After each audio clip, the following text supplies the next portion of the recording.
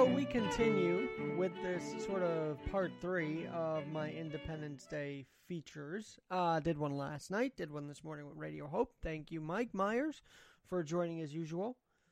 Alex Garrett podcasting here. And there's one final component. I know I said I was going to talk about Jefferson, but I got so immersed in our first president, George Washington's final address, which, for those of you who are Hamilton enthusiasts and you watched last night, you might know that he did in fact write Washington's farewell address. But I want to kick this off at the top, because as he even says in his speech, honesty is the best policy. And we need a Washington spirit, a Washingtonian spirit. Because he saw and he said things that were coming down the road that in its 244th official year of existence, America has seen just this last couple months. We'll talk about that in a minute. But the honest truth is, yes, George Washington in Mount Vernon was a slave owner. In fact, in his mountvernon.org, which honors the first president of the United States, honors the man who was commander of the Continental Congress that willed us to freedom, they also say we must honor those that were enslaved in Mount Vernon, rightfully so, and the work that they did, and the contributions they did. But here's the happy ending to that story. In his will, George Washington freed the 123 slaves that he legally could. Martha Washington, in her previous marriage, had acquired slaves of her own. But by law, they acquired these different slaves, and unfortunately, they could not be freed under the laws of America at that time. But in 1799, George Washington did become the only slaveholding founding father to free his slaves. And so he practiced what he preached. Some might say, why didn't he do it when it was earlier? And that's a valid point. He said that if he was to talk about this as president, he would divide the nation even more. But to then go and free the slaves he could, 123 of them, that's a bright light into that part of Mount Vernon. He inherited actually at the age of 11. And he saw it was wrong. He did permit punishment. But like anybody who should be given a second chance, George Washington, at the end of his life, decided to free the slaves that he had owned. 123 of them.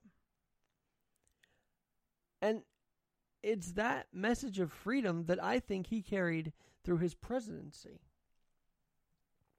Therefore, he should not be torn down. Therefore, his face should not come down from Mount Rushmore. And for Mount Vernon to address this and have actually 10 facts you could find is pretty admirable. And they've even made a memorial to those enslaved, 317, by the way, at the end of Washington's life. But he was able to free those who he could. And then you watch and you take a look at his farewell address. Again, America's Living Documents is the book I'm reading and immersing myself in, probably past Independence Day, because I know this is a conversation that doesn't end here. Today is our 244th birthday, but it's a conversation that doesn't end here.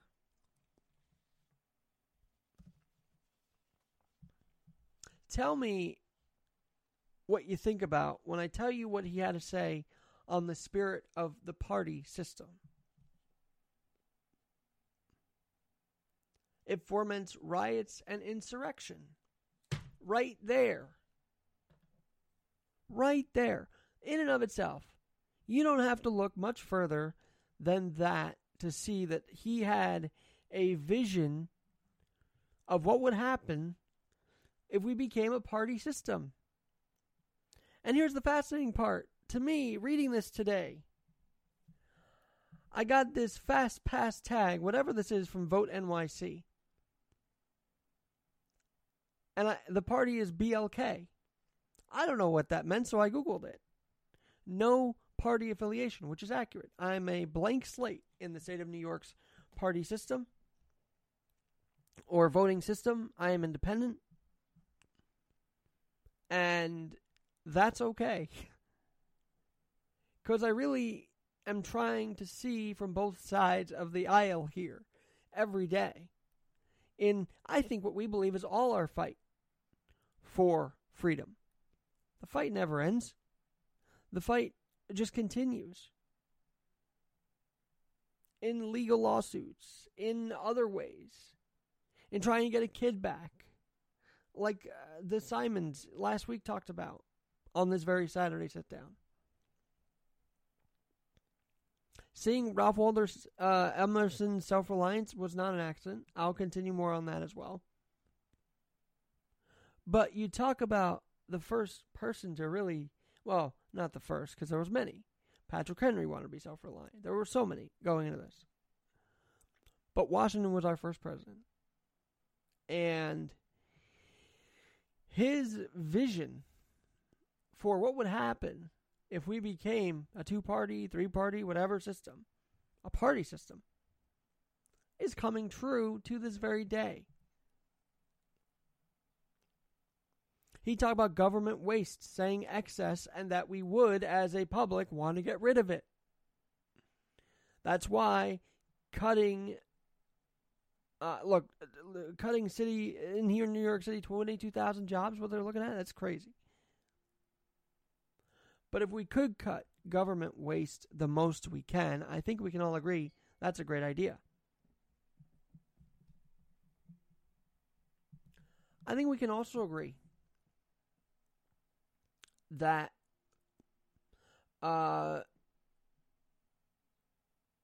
slowing down these stimulus checks would be helpful. Again, we don't want this country to say, hey, look, we could just get stimulus checks the rest of our lives.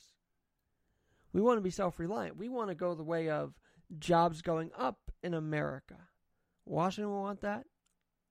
That's what today is about, is businesses going back in full force.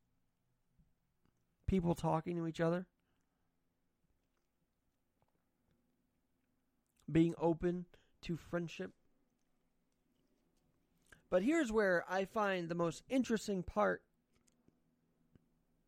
of what we're seeing today in Washington's farewell address, which, by the way, was September 17th, 1796.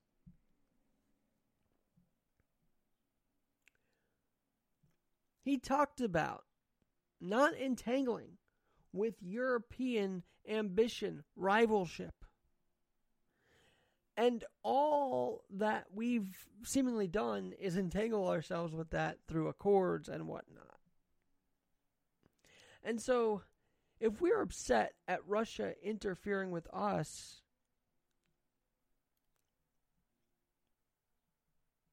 and not leaving us alone, then when the president acts to keep us first, yeah, I think there's some merit to that. I think Washington would agree. Now, what is interesting is, and I think the riots and insurrection is a result of both parties, I have to say, if I'm being honest. He also went on to talk about, so the European Union, the EU, banning our guys, our people, banning Americans from going over there due to COVID is what it is at the moment. But to say that we should be involved in the European Union and their decision making and their accords does not live up to Washingtonian spirit. It does not. How about this one? Washington even discussed the accumulation of debt. As of right now here in America, we are about $23 trillion in debt. And is getting rid of the two-party system going to get that down? No. But is possibly fixing these packages during the COVID relief to where the debt wouldn't have to soar as we continue to go on here? That'd be nice. These budgets that are always signed, I find, are very not what the American spirit is, to be honest with you. And I meant that before COVID. It balloons a lot of things, and it is that ballooning that President Washington warned us of. He did talk about the foreign influence that will be had because of the two-party system, which, and I'm going to get Dustin Lawson. I don't know if you remember him. He's the former speechwriter at the White House. He created the Logos Party. He's Dr. Democracy. We'll talk to him. He wrote a book called Dr. Democracy. We'll talk to him on Tuesday about all of this, because as I read, I'm fascinated even more. And thank you, Mom, for loaning me this book to give me a chance to really find out more about our history. He talks about, against the insidious wiles, sly tricks of foreign influence, the jealousy of a free people ought to be constantly awake, since history and experience prove that foreign influence is one of the most baneful foes of Republican government. So if we can work to stop influencing in this 2020 election, I'm all for it.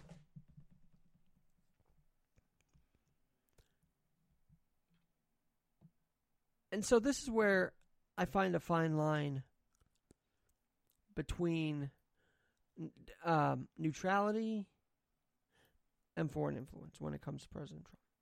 And any president, actually.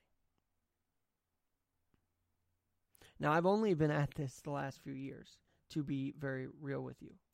I really have. But I've seen a lot in the last 4 or 5 years.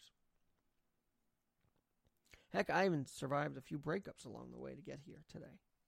But anyway, and what I've seen is that I could see where Trump is a bit Washingtonian in the way he's trying to get Russia in line with Western civilization. I don't agree with the G7 invite. That's true. I think that's where that line gets blurred because, well, what is Russia going to do? They're going to try and influence everybody at that G7. We don't want that, including America. But when he's constantly asked about the foreign influence of our election, I mean constantly, if he were to tell Putin to his face, yeah, I think you did something here. With an intel agency, by the way, that was pretty battered in 2018 already by all these news reports of Strzok and Page and whatnot. But I think he is trying to play it cool. I hope he is, anyway. Trying to play cool so there's no war and no escalation. We've already seen Russian jets try and being intercepted over our Alaska skies. We've already seen battleships heading into Russian waters, and waters to try and defend the waters against Russia. So they're always active, and this constantly awake jealousies of a free people, constantly awake, is so true. You know, we just had a lockdown. And there's no partial lockdown across the country. And I thought the biggest thing that we could do is let our guard down against Iran and Russia and North Korea. And thankfully, we did not. We saw boats were being harassed. We went after those boats in Iran. We saw aggression by Russia. We went after that. So, while Washington does claim neutrality, and this to me, not the neutrality part, because I think Americans who want to help people become free should be able to. Not to the point of replacing someone. That's not our call. That should be the people's call wherever a revolution might be taking place. Not our call as a government. But what was transpiring after, just 4 years after we declared independence, was the French Revolution. So we inspired France to be free from Great Britain, and then, of course, from their own guillotine chopping government. Silly me, I thought there was some reversal where France came first and we came second. No. We were the first. We, as Andrew Cuomo likes to say in all his press conferences, led the way. And so we lead the way on this. France wants to become independent, starts a war with Great Britain, Prussia, of course that was Russia at the time, Austria, and many of Europe at the time. Washington says we cannot get involved with that. We have to stay neutral. And if you don't stay neutral, you could be losing your United States privileges. And to me, that, regardless of the analysis I read, I do think Americans that want to help out another person be free should be able to help them out. I think it's an individual thing. I don't think it's a government deal, although we are, as American, as a country, are supposed to be lending a helping hand. But to what extent? It shouldn't be to put in a new leader just because we want to. No, that should be a country-based, people-based edict in these other countries where we do want to see freedoms happen and progress made.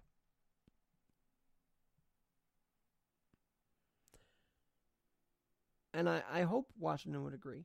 But as I'm reading all of this, I'm just thinking to myself, do I have a Washingtonian spirit within me to not be party affiliated, to not stand for rioting and insurrection, to not even stand for debt, and by the way, to agree that focusing on ourselves isn't a bad thing?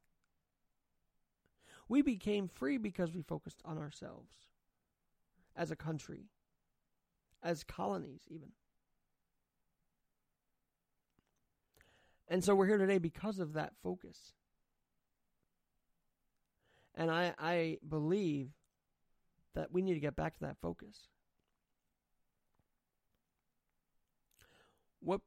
You're not going to like what I say here. And by the way, I want to make clear President Obama also decried the rioters. Can we just state that as a fact? That President Obama did not sit down, taking this easy when Baltimore was literally under fire, rioting going on, their mayor saying, Obama took time to say, hey, these guys are rioters and thugs, and they should not be listened to. And he basically told them to stop it. So no president has ever been okay with riots. 1992, President George H.W. Bush implements National Guard to prevent more rioting in 92 in L.A. So we all have seen, in one form or another, even though the media may not cover it, Washingtonian ideals. I was passing through, on Declaration of Independence Day, by the way, on July the 4th, passing through Hoover Avenue and Coolidge Avenue. And what I knew about Herbert Hoover, I believe, was his presidency that we were in a Great Depression. I know he gets flack because he apparently went fishing. Let me just make sure I got my history right on this. He signs into law the Emergency Relief Construction Act, lending $300 million to the states for relief. In our textbooks, this picture of him fishing during the Great Depression. But I thought to myself, hey, he was trying to get us out of that. Come on. Let's give these presidents of both parties credit in one way or another. You don't have to like everything they did. But let's find the Washingtonian spirit in leadership. Instead of totally bashing them, tearing them down, telling them they're not good enough. America is built on debate, yes. America is also built on hope, I think, anyway. And now, believe it or not, Washington's speech was actually a dark one. He had foretold a lot of what we're seeing today. Animosity of one party against another, meaning one person against, a group of people against another. He foretold all this. We didn't listen. Well, I'm listening, and I'm reaching across the aisle. Since we do have the party system, I'm also going to talk to people who want to find a different way. And I hope you join me. I hope you join me in a Washingtonian spirit that says, hey, we know this was predicted 200 plus years ago. 20 years after the independence, this was predicted. So, are we going to let these predictions live out, or are we going to actually heed Washington's call and crack down really on the excess, on the abuse, on the foreign influence that we do see? And on the discourse that we're seeing among, are we going to crack down on that and say, hey, let's change the narrative? Let's bring us together? He also said, and this is probably one of the best sticking points to me. Well, I'll leave you with this. Well, yeah, this was the thing. The unity of government, which constitutes one people, is also now dear to you. So, let's question, but let's have faith in each other as one people. And that will be the health of the union. And then here is my favorite line of all of this. Interwoven as is the love of liberty with every ligament of your hearts, no recommendation of mine is necessary to fortify or confirm the attachment. So today, July 4th, 2020, 244 years later, do you feel that liberty and that love of liberty in the ligaments of your heart enough to help others stay free?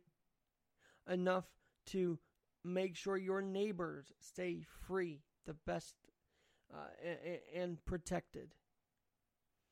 This is not a day to just watch the fireworks and figure out whatever they're going to be. This isn't a day to just eat the hot dogs and everything. It is a day, as I'm reading this, furthermore, to really, really honor the fight that got us here, continue the fight to stay free, and continue the love that each other had back then to be free. The reason why we're a country is because people loved each other. They didn't want to see people be hurt by intrusion and invasion. We're communities supporting each other and should be doing that even more. Let the ligaments of liberty stay interwoven in your heart, and let us all stay a perfect union. They always say the more perfect union. And to do that is to really be self-reliant, be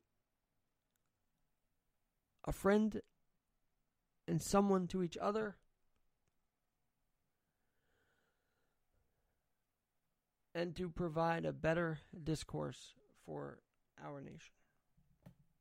That is my third and final part of the series. I hope you listen back. Alex G in NYC is my Twitter. Alex G in NYC is my Twitter.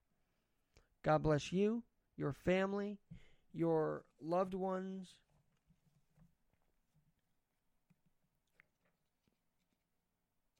your selves, and God bless, as he would call it, our real independence. Have a great rest of your 4th of July, Independence Day 2020.